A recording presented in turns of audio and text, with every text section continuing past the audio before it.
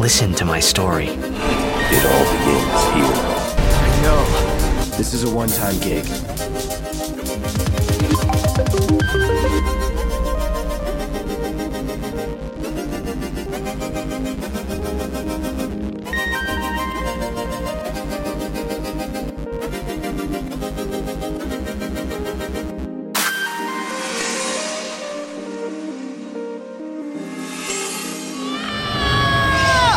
Welcome back to another episode of Super Frank, a Super Frank podcast. Once again, Super Sanctus here. Got Frankie.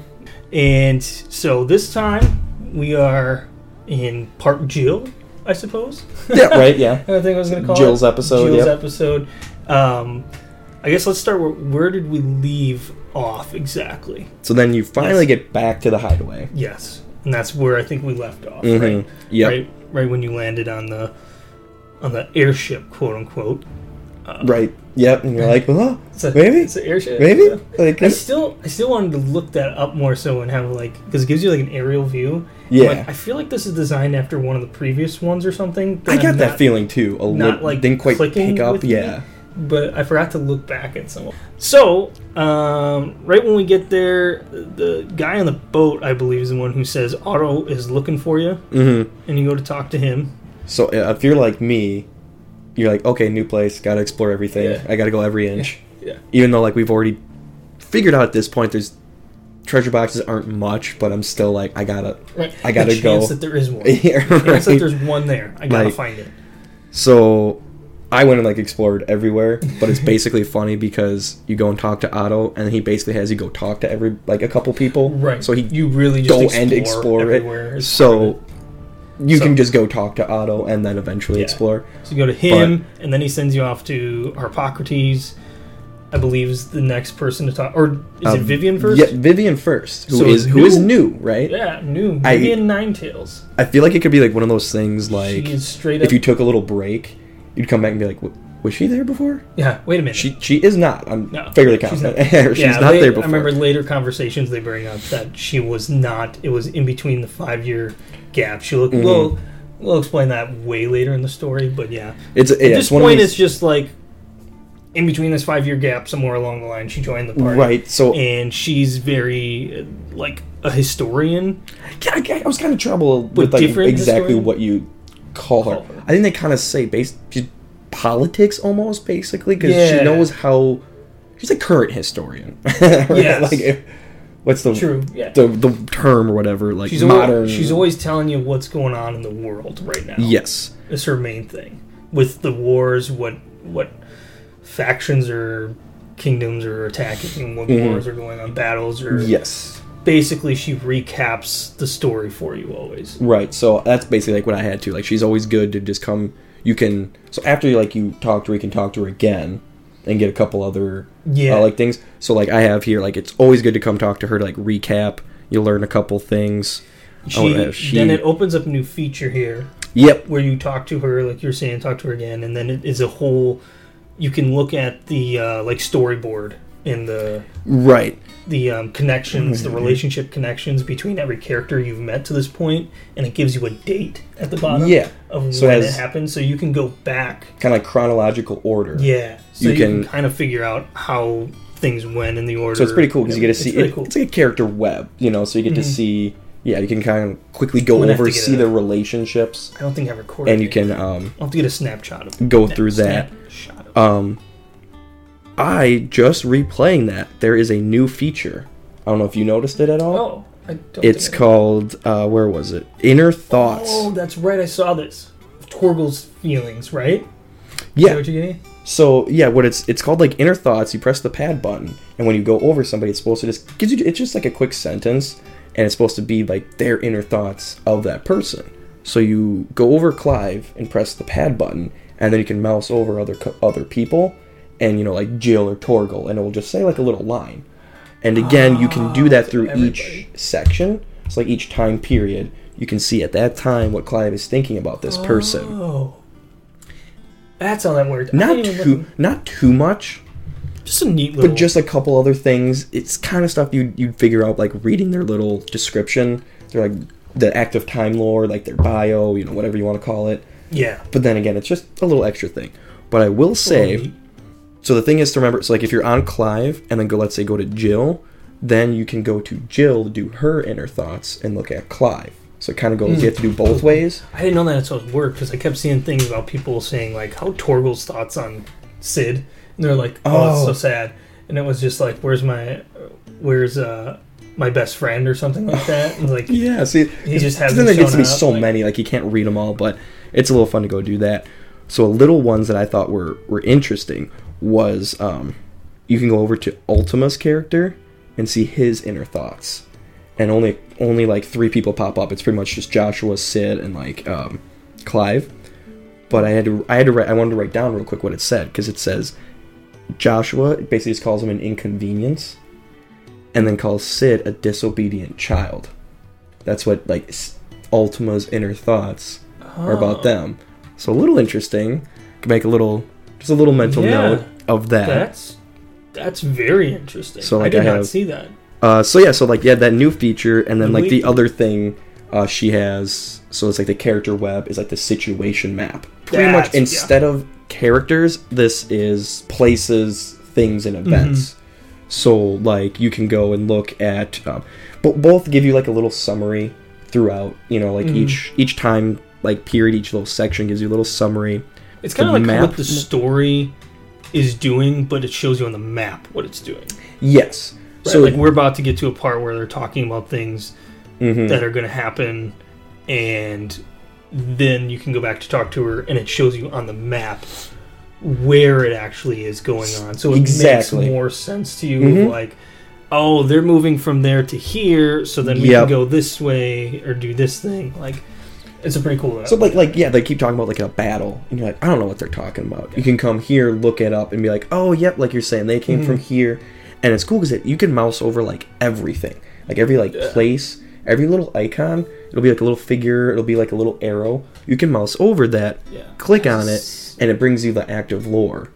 Yes. Which again, it's the same in Hippocrates when you go and talk to him. So you don't have to like, oh, I have to go read Clive's bio, with tomes or Hippocrates. No, it was like the same thing. When you talk to like Vivian. But yeah, great way if you're like us, where you're kind of like, I need more stuff filled in. Like, Vivian is great. You can go talk to her, review, like, the character web, the kind of the situation map. Especially when big story dumps happen. Yeah. And, like, you were just saying, like, when you were originally playing it, you were busy and you only had, like, an hour or so to play. And so all of a sudden it's, like, a week later, and you just got through, like, a section, and then you're like, what's happening again? Yep. I don't remember what's happening. Or little breaks, if you don't have a day or two you don't play, right? Yep. That's mostly what she's there for, which is really... really nice, actually. I would do it every once in a while. Exactly. Just to double check, make sure there was something. Because there are always a couple of things that... after all the side quests, and you're like, wait, what was going on in the main story? Because there will be a little new nugget of information. Like, I got an example of, if you, on like the story map, you like go over something, and it talks about how Clive rebuilt the hideaway on a lake, as you clearly see. It talks, if you go over, like, Drake's head, I think it was, that you just destroyed, if you, like, go over that, like, that's, like, an event, like, the destruction of that, it talks about how now Sid was declared an outlaw.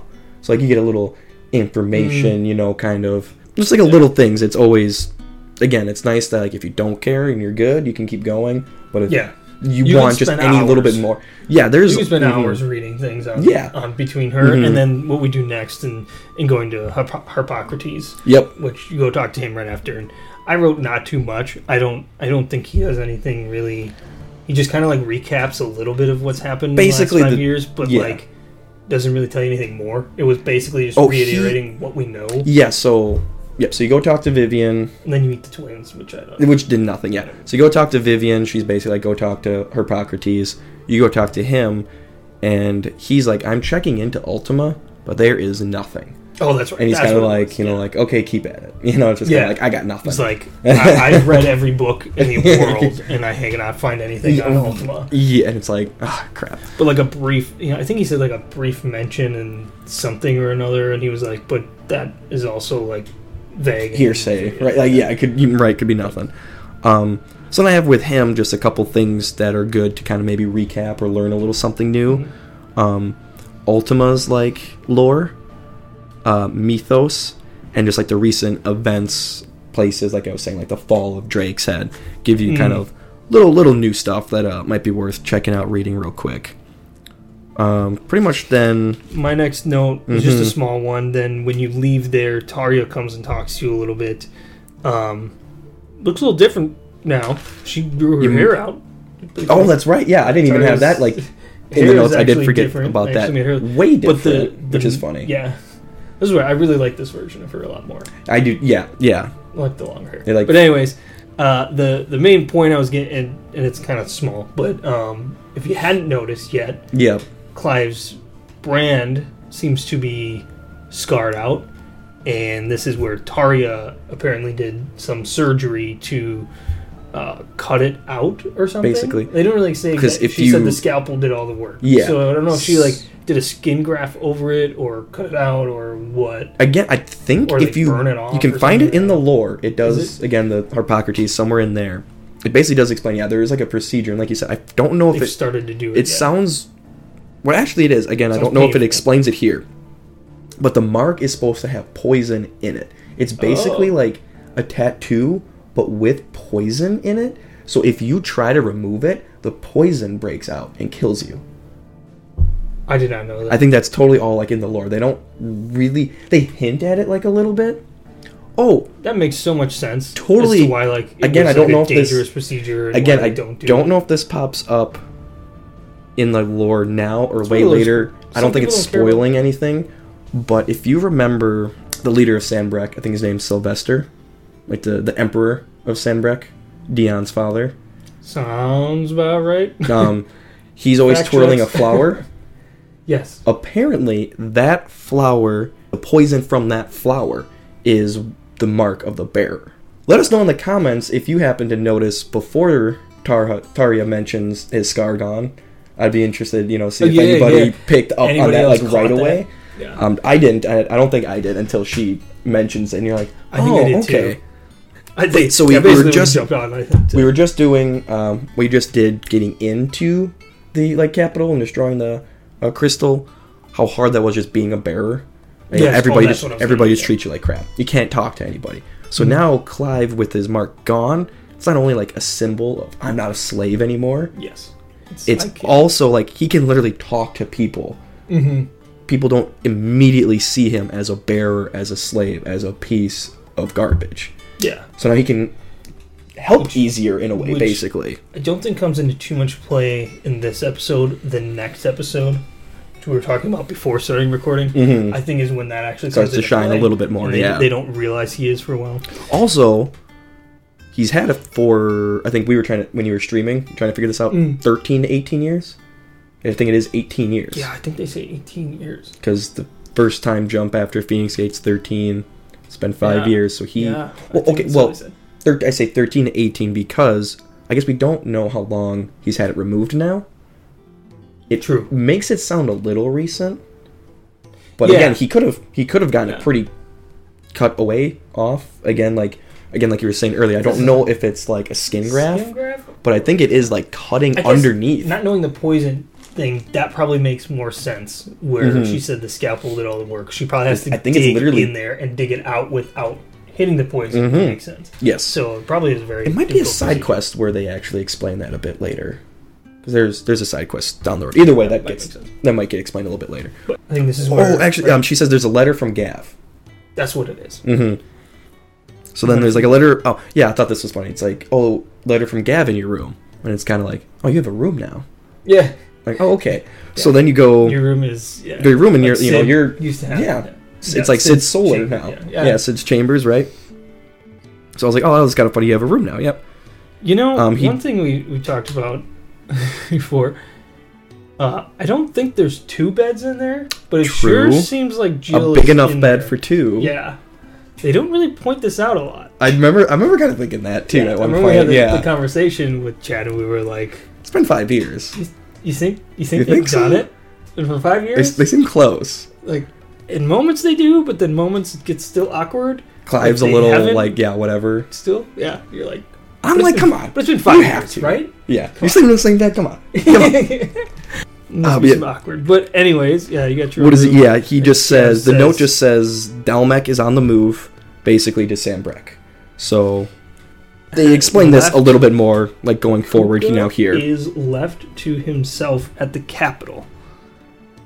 Clive's chance to attack.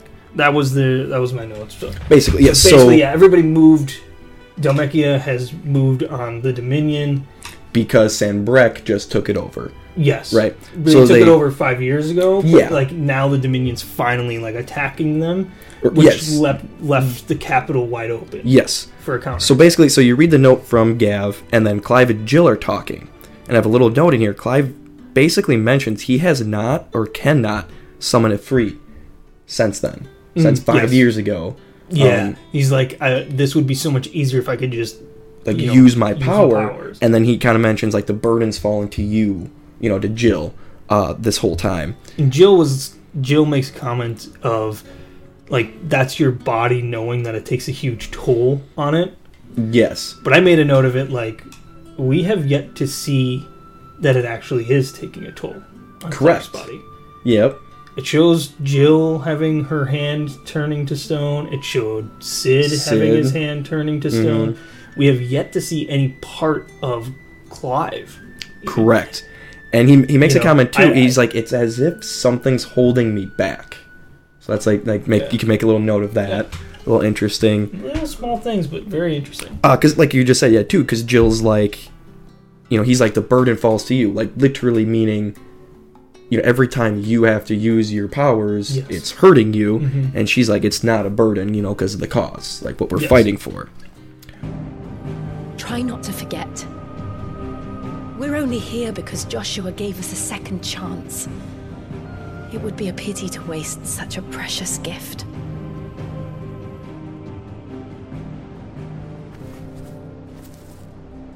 He did.